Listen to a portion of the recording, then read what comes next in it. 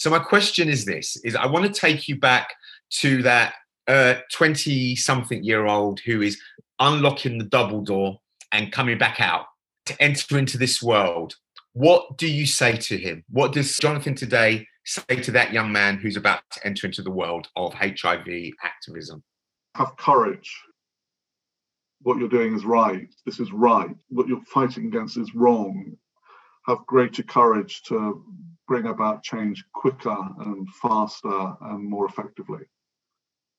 And have a bit. Well, actually, to us, it would be. I know that sounds terribly serious, because we did have fun. I made brilliant friends, and we did have a load of fun, and lots of great stuff happened. But my people, my friends, my lovers, were really affected.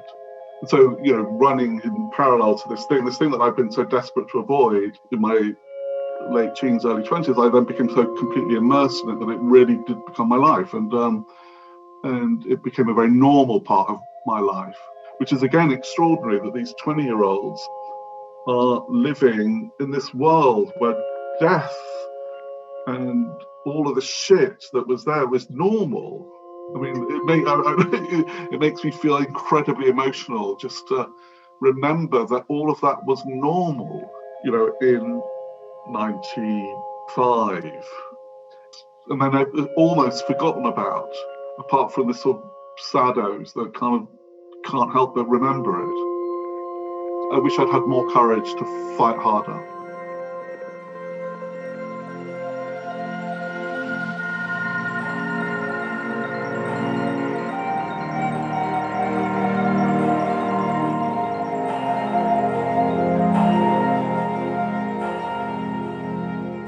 My name is Mark Thompson, and I'm a 52-year-old social justice activist, and this is We Were Always Here, a documentary series that explores the UK HIV epidemic through the voices of those who are most affected but are often missing from the mainstream narratives. As a black gay man living with HIV since 1986, who has been involved at the forefront of activism, advocacy and prevention, it was important to me that these stories were told. This isn't the definitive history of the UK HIV epidemic, but it's our history, moments from our lives that defined the epidemic for us. Our infection had come from medical clinicians who, on the whole, we knew incredibly well, because haemophilia is the kind of lifelong chronic condition where you had frequent hospital visits to the same people. These were people you grew to know and trust and all the rest of it. And yet it had been these very people, unknowingly, who had infected you. Since we found out that he was haemophiliac, we've always been told to treat him exactly the same as everybody else. Can you do this now? This has become so public. Well, it's become more difficult, yes, of course it has. In what ways? I think just through, media pressure, really. Just what are the parameters of personal privacy? What are they? Who sets them? And by whose authority are they issued?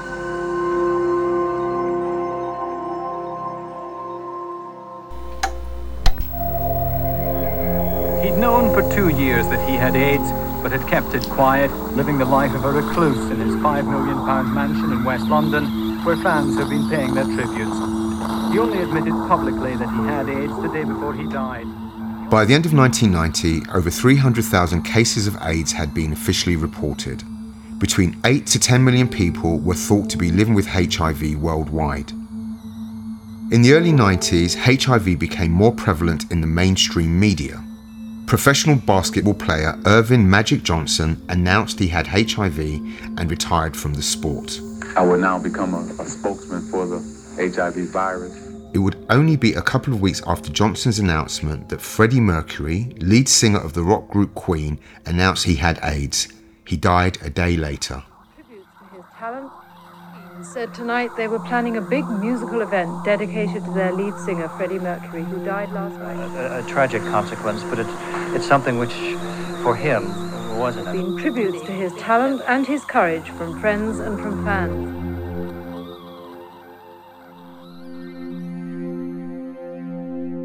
When I was diagnosed, and up until, say, the 2000s, whenever, there's this whole idea that the onus of HIV prevention, of disclosure, of discussing HIV is always with the person who has the virus. So there was always an inordinate amount of pressure and expectation on me that I would disclose. And if I didn't disclose, I was a bad person. I was morally unfit. I was a liar. I was dishonest. And that kind of language has been placed on positive people ever since. In my, I was going to say prime, in my really active periods of being sexually active and having having relationships, disclosure was important to me because I didn't like having a weight on my shoulder. It wasn't always easy to do it, and it was nerve-wracking. Every single time was a beast, but one did it, and you kind of took your risk and you saw where the chips fell. And I've been relatively lucky that the men that I've dated or told have been quite accepting. In terms of intimacy, you shifted away maybe from penetrative sex to discovering new ways to be intimate with somebody. There was lots of touch, lots of exploration, or there should have been. Sometimes there was lots of fear around sex. For many people, it was easier just to cut it dead. You know, I've worked with literally hundreds of positive people over the years. And the abiding thing that sticks out for me, particularly for newly diagnosed people, is I will never find love and nobody will ever touch me again now that I have this. So that sits there. And even today in 2021 and onwards, I still know positive people who feel an immense amount of pressure to tell loved ones, the workplace, whoever. Disclosure is a big issue for us. My wife and I had 3 plans that we thought might eventuate in a situation like this. The best situation for us, plan A, was to make the announcement when we wanted to make it. Secondly was to be able to make it as we did in this case, even if we were forced to make it. We are doing it unilaterally. Thirdly is to read it in the paper and have to react to it. We did not want the third alternative, obviously. If you were the editor of a paper, is this a story? Oh, it's a story, but I wouldn't print it. Tennis star Arthur Ashe would also reveal he had AIDS after becoming infected as the result of a blood transfusion back in 1983. In the 1980s, almost 5,000 people with haemophilia and other bleeding disorders were infected with HIV through the use of contaminated blood transfusions. Until the 1970s, the treatment for these disorders required transfusions with plasma, which had to be given in hospital. This treatment was replaced with a new product which could be administered at home with an injection. The product was called Factorate and was produced by pooling human blood plasma from up to 40,000 donors and concentrating it to extract the required clotting factor. Just one contaminated sample could infect the entire batch.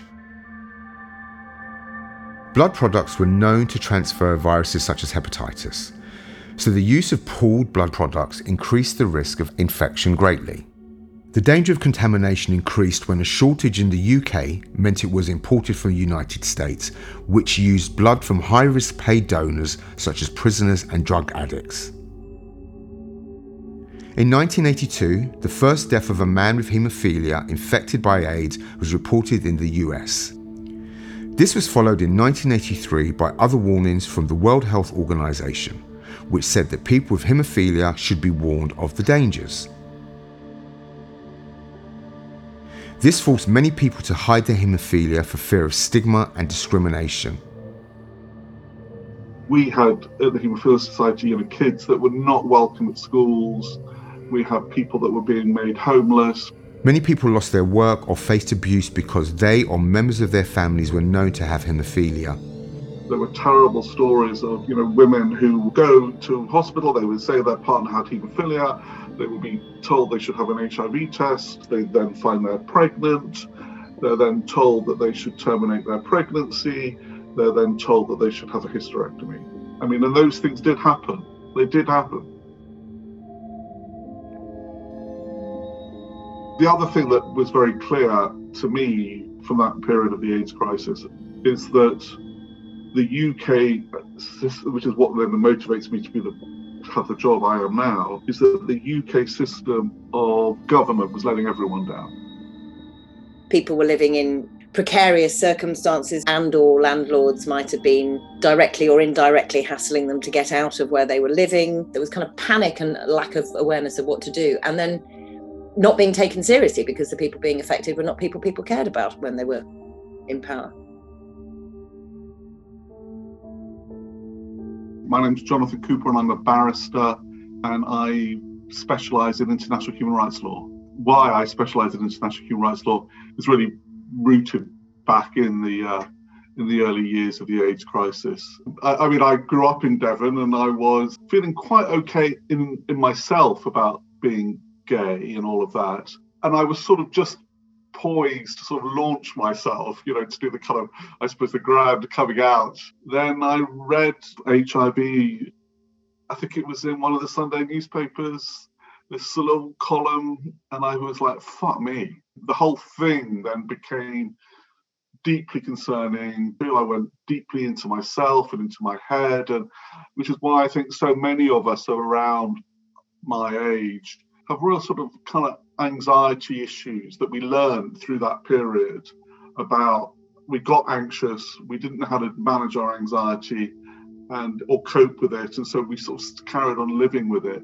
Went back in that closet, double locked the doors, nobody could get in, and it took me about a good couple of years to get over that. After this couple of years of kind of reevaluating and thinking about who you are, when you unlock that double door in the closet and you come back out, you come into this world.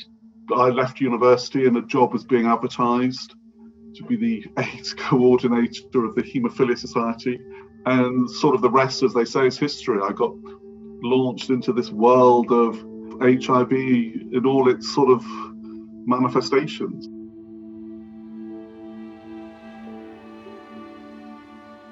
Because of the nature of haemophilia, because it's a lifelong condition, and we got to, I suppose, a similar way to the gay community. We got to know each other as a lot. You would meet other people at hospital. Simon Taylor is a HIV activist who has been working for several HIV organisations, including the Terence Higgins Trust, since 1986. And then there was, in particular, a lot of people went to one particular school, which was a boarding school for boys with disability. And they set up a treatment centre there. So I missed a lot of schooling before I was about 13 because of, my health. And I went to this school and they could treat my haemophilia if I had a bleeding episode and turn me around and get me back into classes within a few hours, whereas before it would have been some days. And so there were about, when I was there, 70 or 80 boys with haemophilia. But similarly, all my best friends from school died.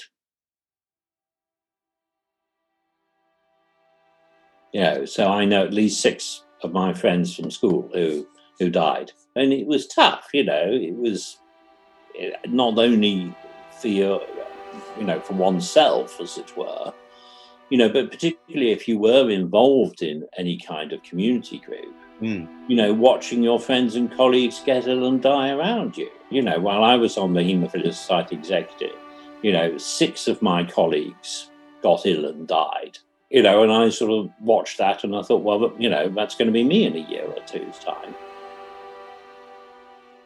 I was being approached by haemophilia centres and healthcare professionals in haemophilia centres saying, we've got these people who are just exhausted by their condition and their families are exhausted. We need to set up some kind of respite system. Is there a they've got nobody will take them, but they need somewhere to go for respite care, not medical respite care, but literally a holiday, somewhere to go. So we found individual places for individuals to go where they could just get a bit of a break of the daily grind of living with HIV. Those examples that were happening to people with haemophilia were obviously happening to everyone affected by HIV and AIDS. Whether you were gay or drug using, whatever reasons you were affected. And so it became very clear that the system didn't work. And then it was a National AIDS Trust inspired idea that there should be this declaration of rights for people with HIV and AIDS, so which we at the Haemophilia Society got very enthusiastic about. We really believed in that. Jonathan Grimshaw, who was the principal drafter with Kerry Hutton, and they come up with this remarkable document, so controversial that the idea that you would say people with AIDS have rights was just unacceptable, which is appalling. But it was a brilliant document based upon the UK's international human rights treaty obligations. They weren't asking for anything that the United Kingdom hadn't already signed up to in international law, and it was brilliant.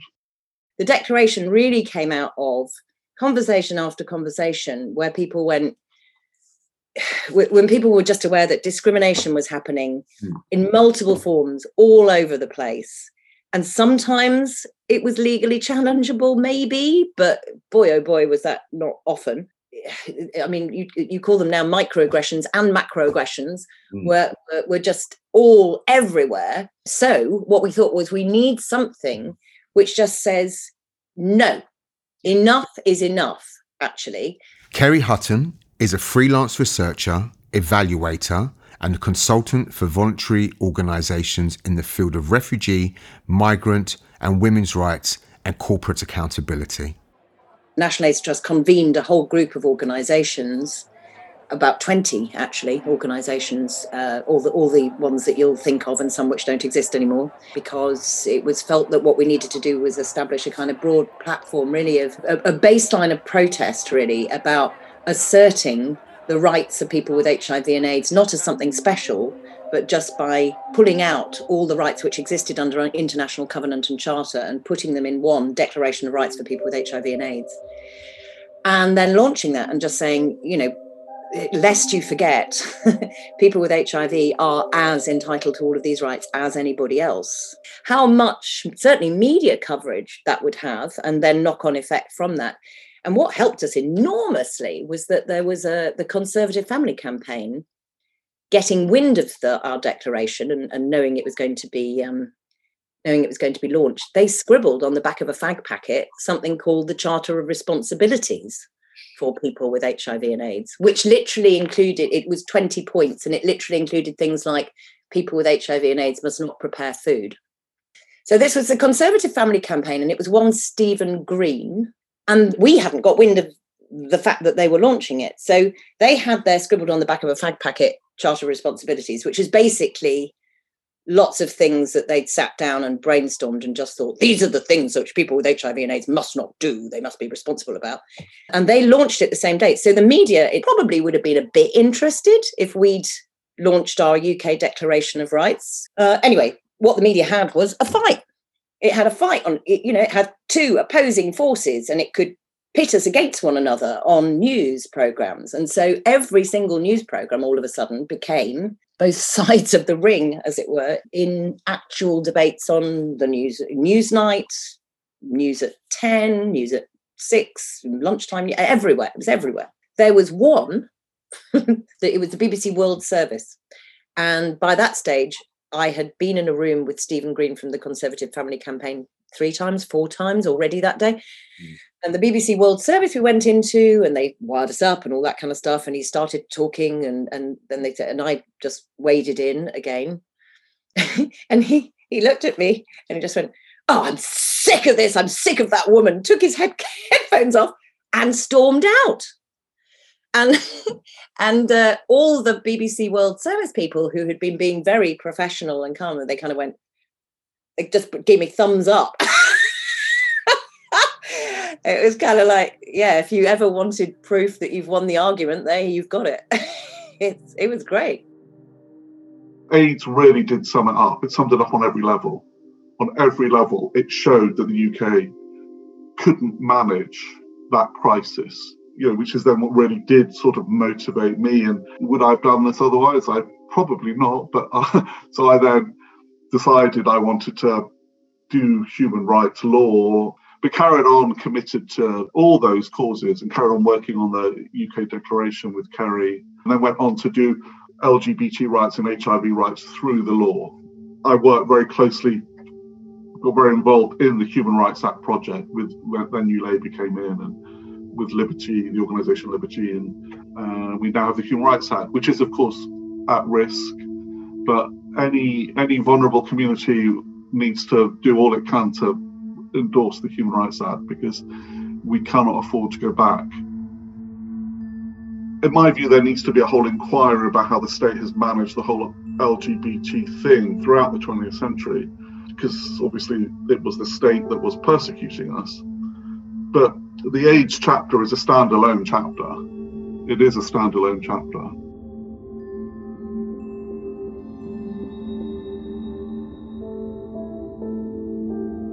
Jonathan "Johnny" Cooper was a human rights lawyer and activist. Johnny sadly passed away during the making of this podcast. Johnny worked tirelessly to make the world a better place and improve the lives of all of us.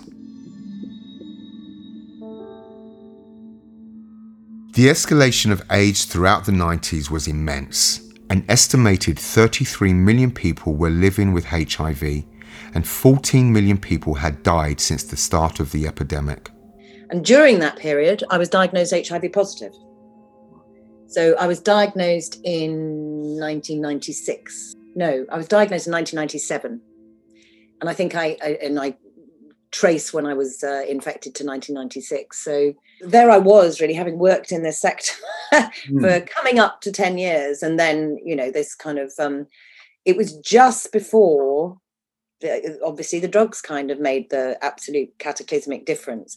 And it also happened to coincide that, and that's probably no coincidence that it did, the death of my best male friend. So, I knew, as we all did, gazillions of people who were infected, but my best male friend Alistair had been quite early on, and he died in 1996. And with the benefit of hindsight, of course, you kind of, there's that agonizing feeling that if only he'd held on.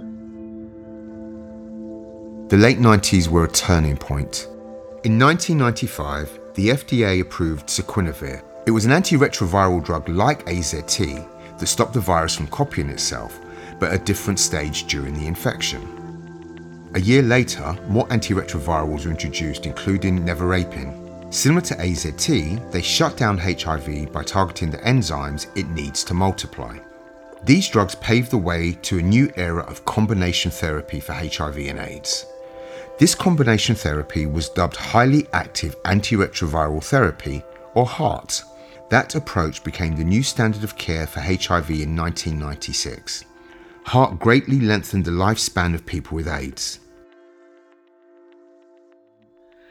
I reached out to different organizations to get educated around treatment and got really interested.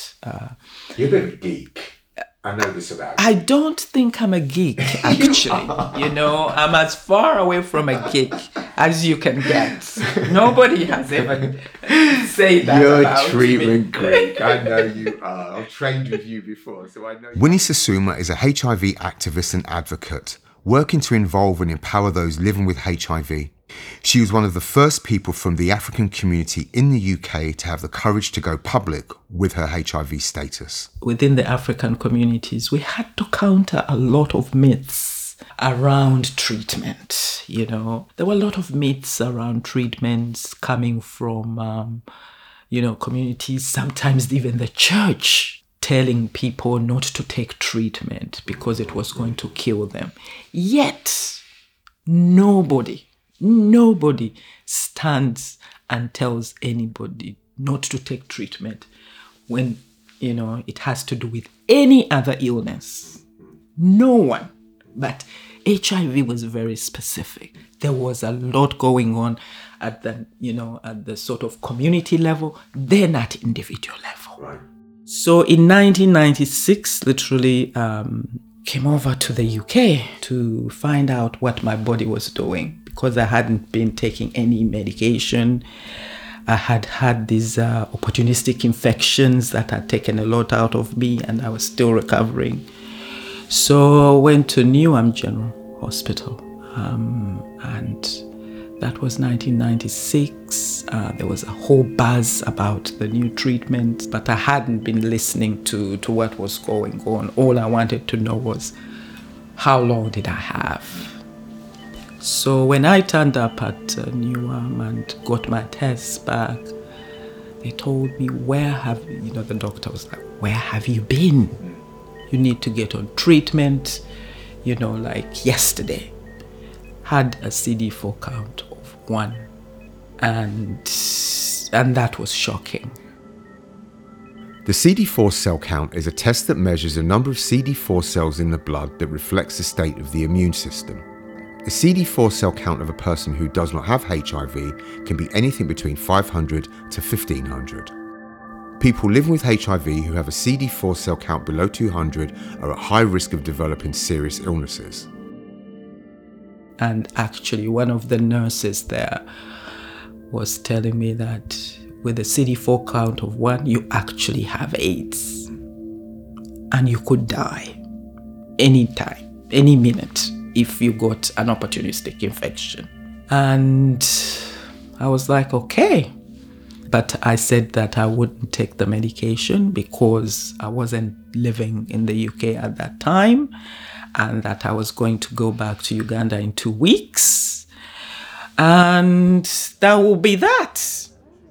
But what happened then is we went to this support group, which was Body and Soul. Women talking about, literally dying and then getting their lives back because of this medication, the combination therapy that they were on.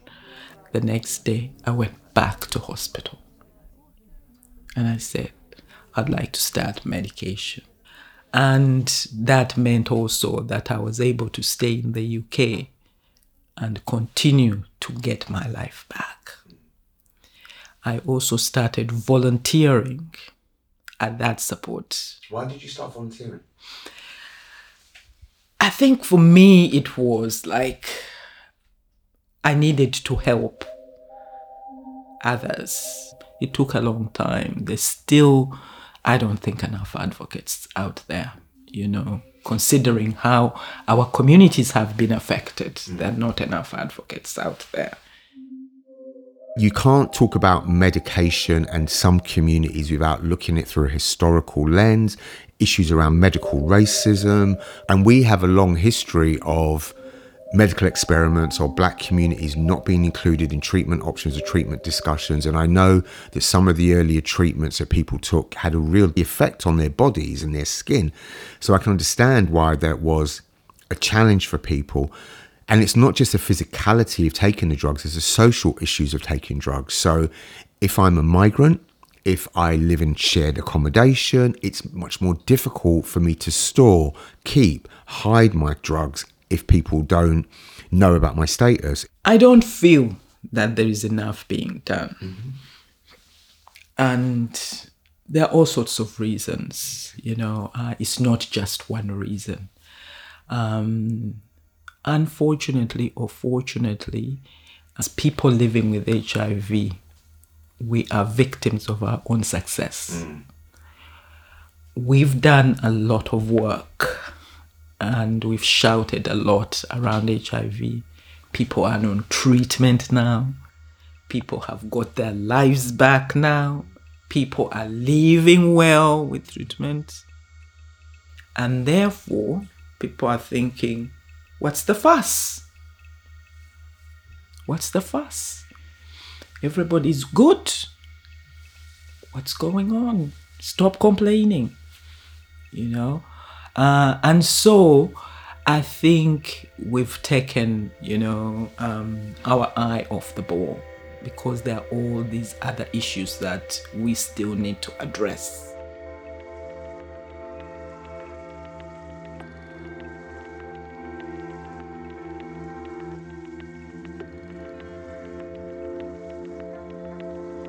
Lots of positive people really do not like to be asked, how did you get HIV? They find it really offensive.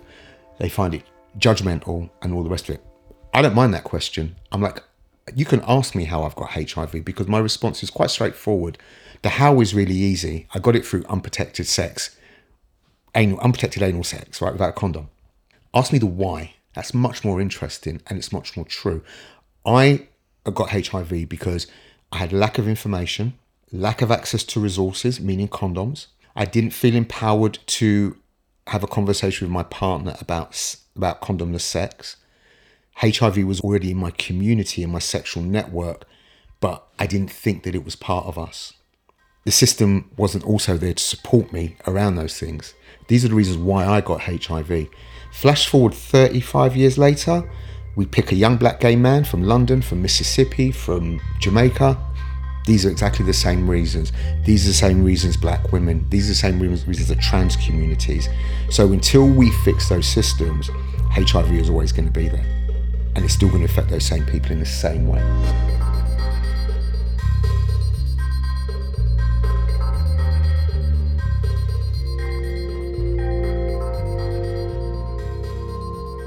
In the next episode of We Were Always Here, it was one of those moments when we spent a lot of time together. We spoke, we drove, we sang, we did a lot. You know, it was like, what's that film, Mark? Thelma and Louise. Yeah, right? Yeah, it's like that, right? We Were Always Here was presented by me, Mark Thompson. It was produced by Hannah Walker-Brown. The production assistant was Rory Boyle. This episode is dedicated to the memory of Johnny Cooper. No compensation has ever been paid to the victims of the contaminated blood in the UK. An inquiry is ongoing. This is a Broccoli production.